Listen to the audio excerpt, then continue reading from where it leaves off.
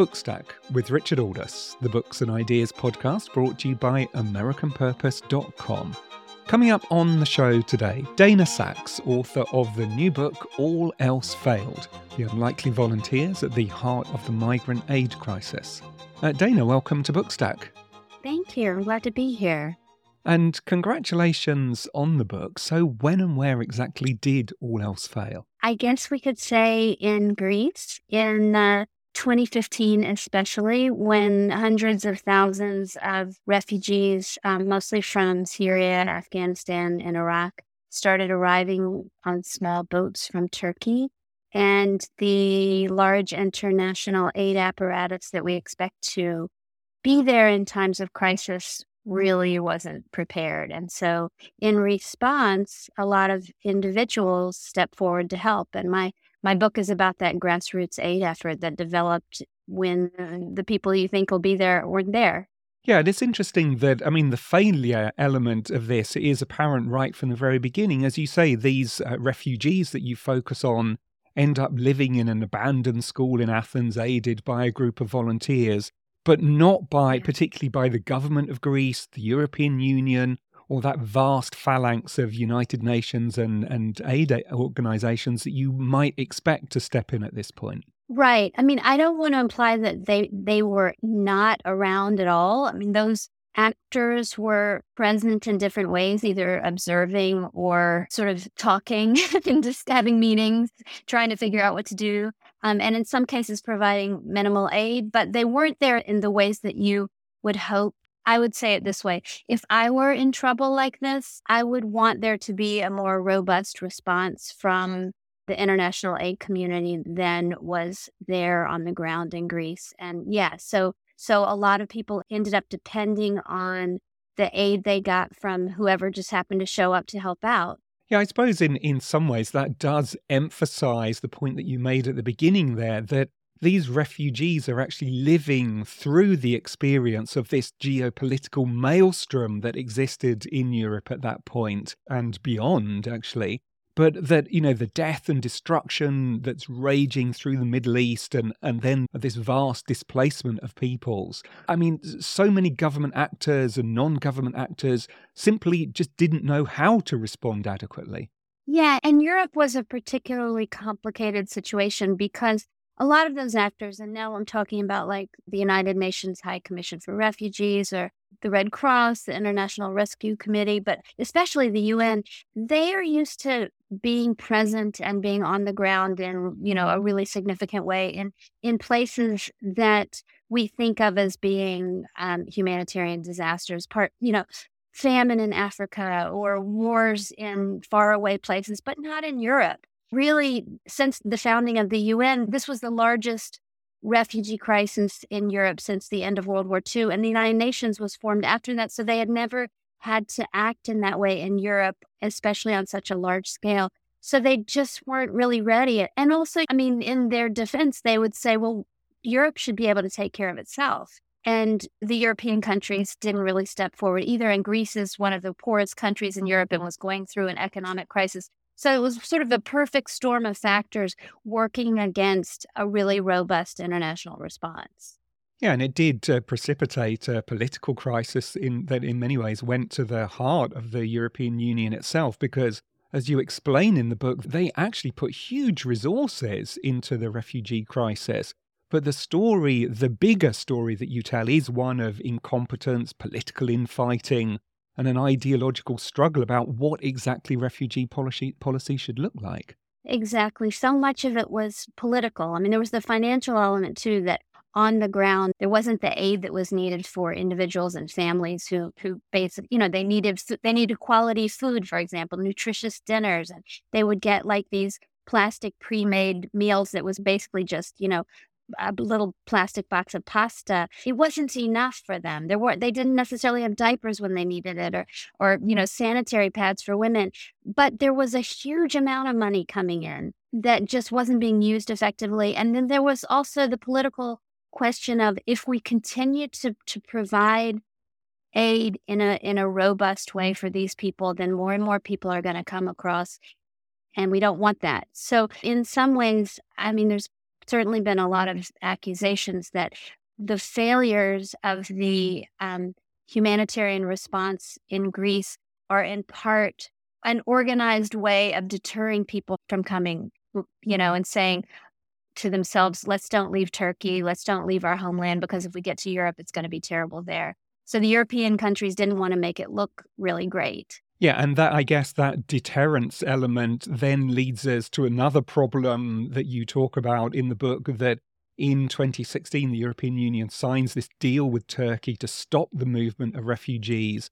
But that actually has the effect of trapping many of these displaced people in Greece without the ability to leave the country. Most of them would not have wanted to go back to their countries of origin. So they end up in some of these rat-infested camps run by the Greek military, and which you describe in great detail. These really were terrible conditions, weren't they? Yeah, my book is really told from the points of view of many of the people who were on the ground, and I'm trying to weave together their stories. And so I'll describe one of the people I talk about throughout the book. Her name is Rima, and she's a Syrian housewife in Syria, and she's very social in her hometown and has lots of children, and she uses organic cosmetics, and she's, just like this very vivacious person.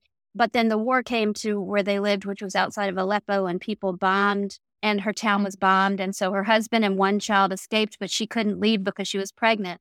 So after she had the baby, she and her other 5 children left on their own. So there's a woman with a newborn, a toddler, a 5 and 6-year-old, both boys, and one adolescent. And she made it from Syria into Turkey, through Turkey, on a boat into Greece. I mean, the story is horrific, but she made it. She's incredibly strong. And she ended up in this camp, as you were saying, and she's there in this camp alone. The first night they're there, they're brought on a bus by the government. The government says, okay, go find yourself a tent. They can't find a tent. They sleep on the grass. I mean, like I'm saying, she has a toddler, a newborn, and 3 other children. And she ends up staying there for a few months. She finally found a tent, but there's constant violence there, rats and mud, and the food is like not edible, and her children are miserable. And this is an official government-run camp. In the book, I describe the toilet situation. There's not enough toilets. There's not enough doctors. There's not enough anything. And there's no mental health services. And people are losing their minds there because the situation is so horrible. The despair and the mental health crisis and hysteria. And she was strong enough to get herself out of there. But that was an official camp, Yeah, and it seems to me that this is where the volunteer movement really steps in to fill the void that had been left by government services, NGO services, and so on. Exactly. And I mean, the book is called All Else Failed, and it's a book about a failure, of course. But I mean, I decided to write the book because I feel like it tells us something really extraordinary and hopeful and inspiring, which is not something we can say very often about migration, but about the ways that people come together to help each other. And all the people that I really follow closely in the book eventually became part of this volunteer effort. And for example, Rima, when she got out of that camp and she ended up in the school that had become a housing accommodation center for refugees, illegal, I might say. It was an illegal housing accommodation. It was just an old rundown school that had been closed and was taken over by activists. And she went there with her 5 children, and they put up a tent in a classroom, and there's 400 people in that school. And she became the volunteer cook, and she cooked every night for 400 people.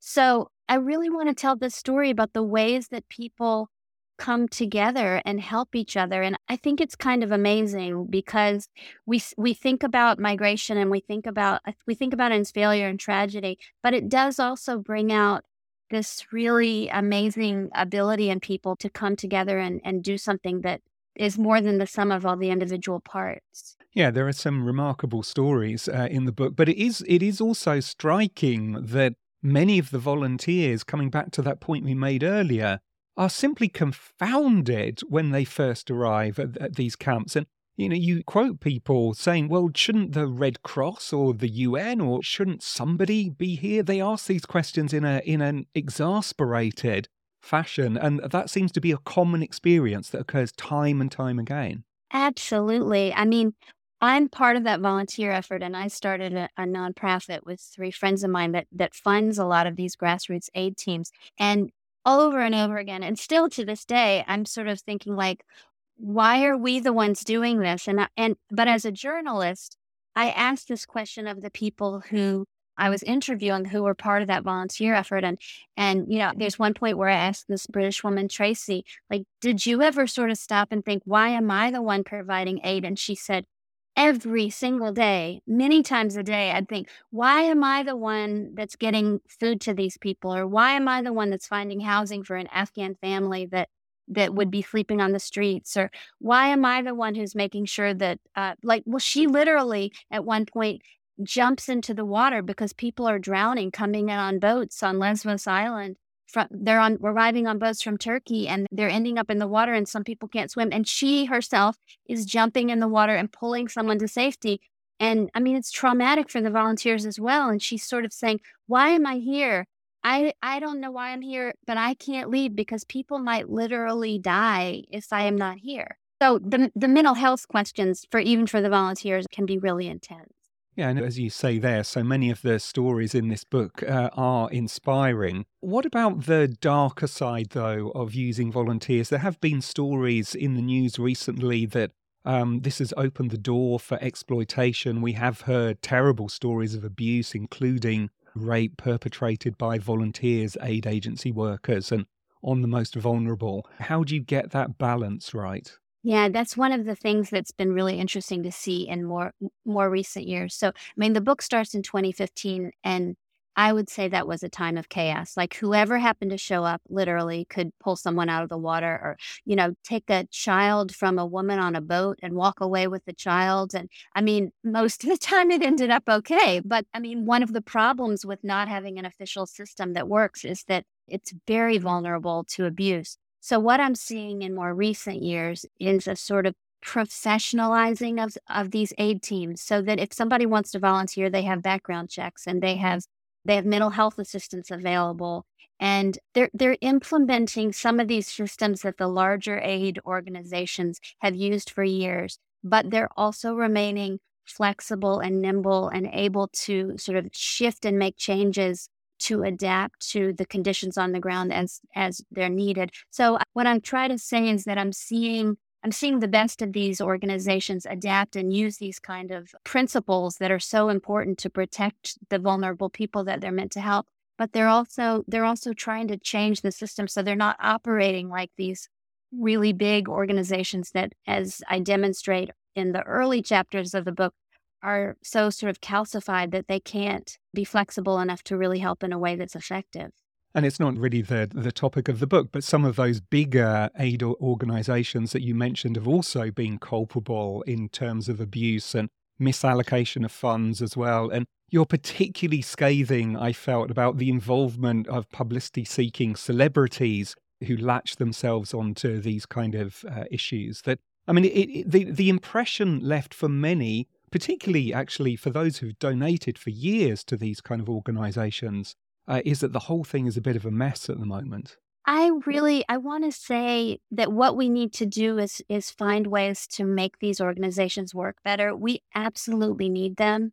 These small grassroots organizations that I talk about, they can be incredibly effective, but they can't do the work of the United Nations. When I talk about this refugee camp at Idomeni, which is where people ended up when the borders closed between Greece and Macedonia, which you mentioned earlier, the grassroots aid teams were providing food, and they were providing mini tents and little like camping tents and stuff like that. They could do a lot of really important work, but they can't provide a staff of doctors like Doctors Without Borders, and they can't provide these really big multi-person tents that hold like 100 people in them that the UN can provide. These organizations have millions of dollars, and they can do really important, significant, necessary work. But they have a lot of problems, a lot of institutional problems that are keeping them from being as effective as they could be. Yeah, I guess that's one of the questions that underpins the whole book. How do these bigger NGOs and the small volunteer groups and teams, how do they work better together to get the kind of outcomes that you're talking about? Yeah, exactly. And I mean, I can't say I'm seeing a huge change there. Humanity Now, the nonprofit that I co founded, we've been working now also to help refugees who are coming out of Ukraine. And I've been hearing from aid teams on the ground there that, there was so much money for Ukraine and so much. I mean, we were all, pushing donate on our computers to give money for these refugees, which is really helpful and important. But when there's so much money, sometimes these large organizations will end up with like, $3 million, and it's earmarked for education. And so they don't necessarily work very well with the teams on the ground. They might say to a team, we're going to give you $500,000 for an education project. Do an education project, make it work in 6 months, and then you'll be finished. And there's not enough give and take between these organizations so that the ones on the ground can say, listen, this is how we have to do this education project to make it work. And what do you think of this? And the back and forth and talking to each other. And I mean, really, if the communication would improve, I just think it's really important for them to start thinking about ways that they can communicate better and respect each other more, so that the work between these two separate but parallel sort of systems can function better as a sort of whole universe of aid. But that's not really happening yet. Yeah, and kind of in some ways, the trajectory very often seems to be that things are getting worse rather than better. That, I mean, right towards the end of the book, some of the worst scenes in the book actually are when you visit the infamous Moria refugee camp, the largest refugee camp in Europe before it burnt down in 2020. That became a byword for governmental EU NGO failure. I mean, maybe just tell us a little bit about the conditions there and what it was like for you personally to be there. The way I describe it is I was there at various times over a period of a few years. So I saw it in all different conditions, and I saw it when it was at its most crowded. I think at some point there were more than 20,000 people living there. And let me say that the space where there were more than 20,000 people was, I could say, like the size of maybe 3 or 4 football fields. I think at one stage you say that this is a camp that was actually designed for 3,000 people, having in it more than 20,000. Yeah. So what it felt like when you were in there was being in the busiest subway station at rush hour all the time, all over the camp, 24 hours a day. But especially, I mean, people could go into the little like hovels where they were staying, because there were caravan, kind of like, they called them ISO boxes, that were available for some people, but I would say only like maybe 20% were able to live in them. And they were all completely crowded with people too, way overcrowded. But then there were thousands of people living on the hillsides around the camp in tents, because there wasn't room inside the camp. So it was a horrible place.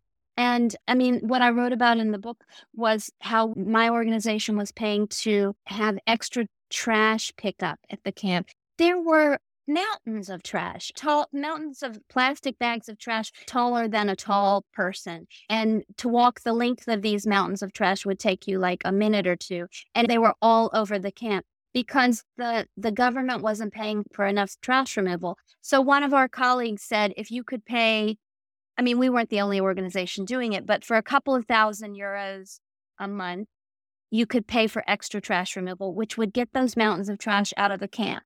And for me, it was an excellent thing for us to spend money on. I mean, it felt really great, but it also felt really disappointing, because why were we paying for trash removal? So I get into that. And I think you might remember there's a section in the book where I'm talking with one of our colleagues who actually, again, was a refugee himself, but was working in the aid movement. And he was the one who organized this, system where we were paying for extra trash pickup. And I said, this just feels wrong to me. Why are we paying for extra trash pickup? And by paying for extra trash pickup, are we basically telling the government, okay, you don't have to do this. This isn't your responsibility? And he kind of argued with me. He said, we're not paying for trash pickup because the government isn't doing it. We're paying for trash pickup because people need this trash to be picked up, and we have the power to do it.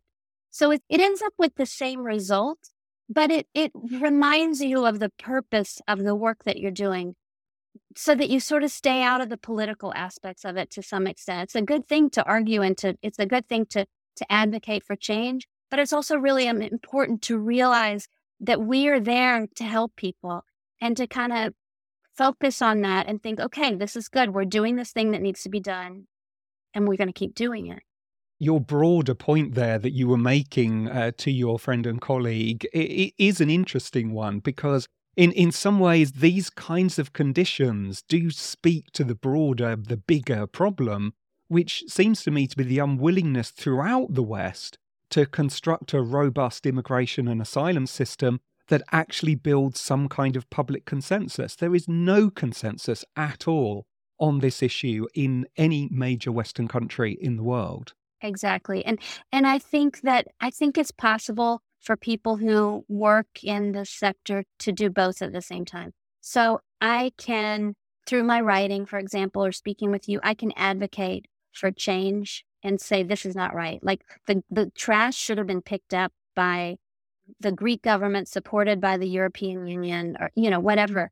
But I can also, with like the other half of my brain, think I've got money from my funders.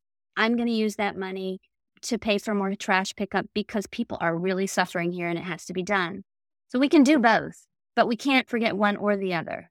And I guess, the problem is that that lack of clarity, that inability to forge some kind of consensus, that's something that people traffickers, for example, have exploited in a ruthless fashion. But it's so complicated. It's so tangled. You can say the leaders in Europe will say things like, we want to stop the people coming over on boats because that is human trafficking. And there's this whole network of, crime syndicate that's making money off of moving bodies from one place to another. And that is really bad that, people are smuggling people. But when they do that, they're also forcing people to remain in situations that are untenable for them. So it's sort of like the status quo is working for people in power. It's easier for them to say, we're stopping people from crossing because that's a criminal enterprise than to say, let's figure out why people are crossing and try to do what we can to make sure that they don't need to cross. Or, it's all tangled up and it's the people on the ground who end up suffering. Yeah, it's very striking. I came away from reading the book, even more convinced that this has become a space in which it's almost impossible to have a rational, thoughtful conversation. I mean, how do you think that we get back to a situation where everybody accepts that there are no easy answers, tries to think more pragmatically and strategically, as you're doing in this book? How do we achieve that, do you think? I think it's sort of person by person. I think for me personally, I try to humanize the people on the ground so that readers can see how much their lives are like our lives. It's really easy when you see the media and you see someone getting off a boat and they're soaking wet and they're clutching their baby or they're holding a bag that has a plastic bag with all their possessions in it. It's really easy to think those people are completely different from me. I'm sitting in my comfortable house. But what I really want to do is try to help people who are comfortable to see how close we are to the people who are displaced. And when we start to have that kind of empathy and compassion and understand that that could be us, I think it almost has to change person to person. I mean, maybe I'm saying that because I'm just an individual and I know I can't go speak to the United Nations and say, you've got to change, or I can't speak to, the European leaders. There are all sorts of reasons that keep them from changing the politics of this situation, which just makes all this continue in this really negative way that you were just describing. But if we start to think individually about migration in a different way, at least that's something. It's kind of like with climate change. We can't change the way the world is, all the major things that are happening, but we can make individual choices that will hopefully contribute to improving the situation. And I mean, maybe that's a very small answer. I hope that's not discouraging for you, but I feel that's one of the most important things that we can do. And how far do you think it's important to disentangle the issue of economic migration from the question of asylum and refugees? I think it's necessary to make those distinctions, but I actually feel like, generally speaking, people want to stay in their homelands. They want to stay in their neighborhoods. They want to stay with their families. And the people who leave for whatever reason, it's their last choice. And it's the choice that they're making because they really need to take care of themselves and their families. So I mostly write about individuals who are fleeing war in Syria, but I'm also really aware of people who are living in places where they cannot find work and they cannot provide for their families. And that's happening in lots of countries in Africa. That's happening in the Middle East. I mean, I live in the United States, so it's happening with so many people in Central America and South America. And so personally, I don't make that distinction very easily. I don't think there's very many people who just think, "Oh, I just want to go make a lot of money, so I'm going to go live in another country." I think it's a hard choice for people to make, and from my point of view, I want to recognize their pain and their need and not make those distinctions very easily. So the book is All Else Failed, The Unlikely Volunteers at the Heart of the Migrant Aid Crisis. It's written by my guest, Dana Sachs, and published by Bellevue Literary Press. But for now, Dana, congratulations again, and thanks for joining us on Bookstack. Thank you so much. It was a pleasure. So that's it from us this week. Don't forget to check our website, AmericanPurpose.com, and to leave us a review on your podcast app. The show is produced by Laura Silverman. Do join us again next week. But for now, this is me, Richard Aldous, saying thanks for listening.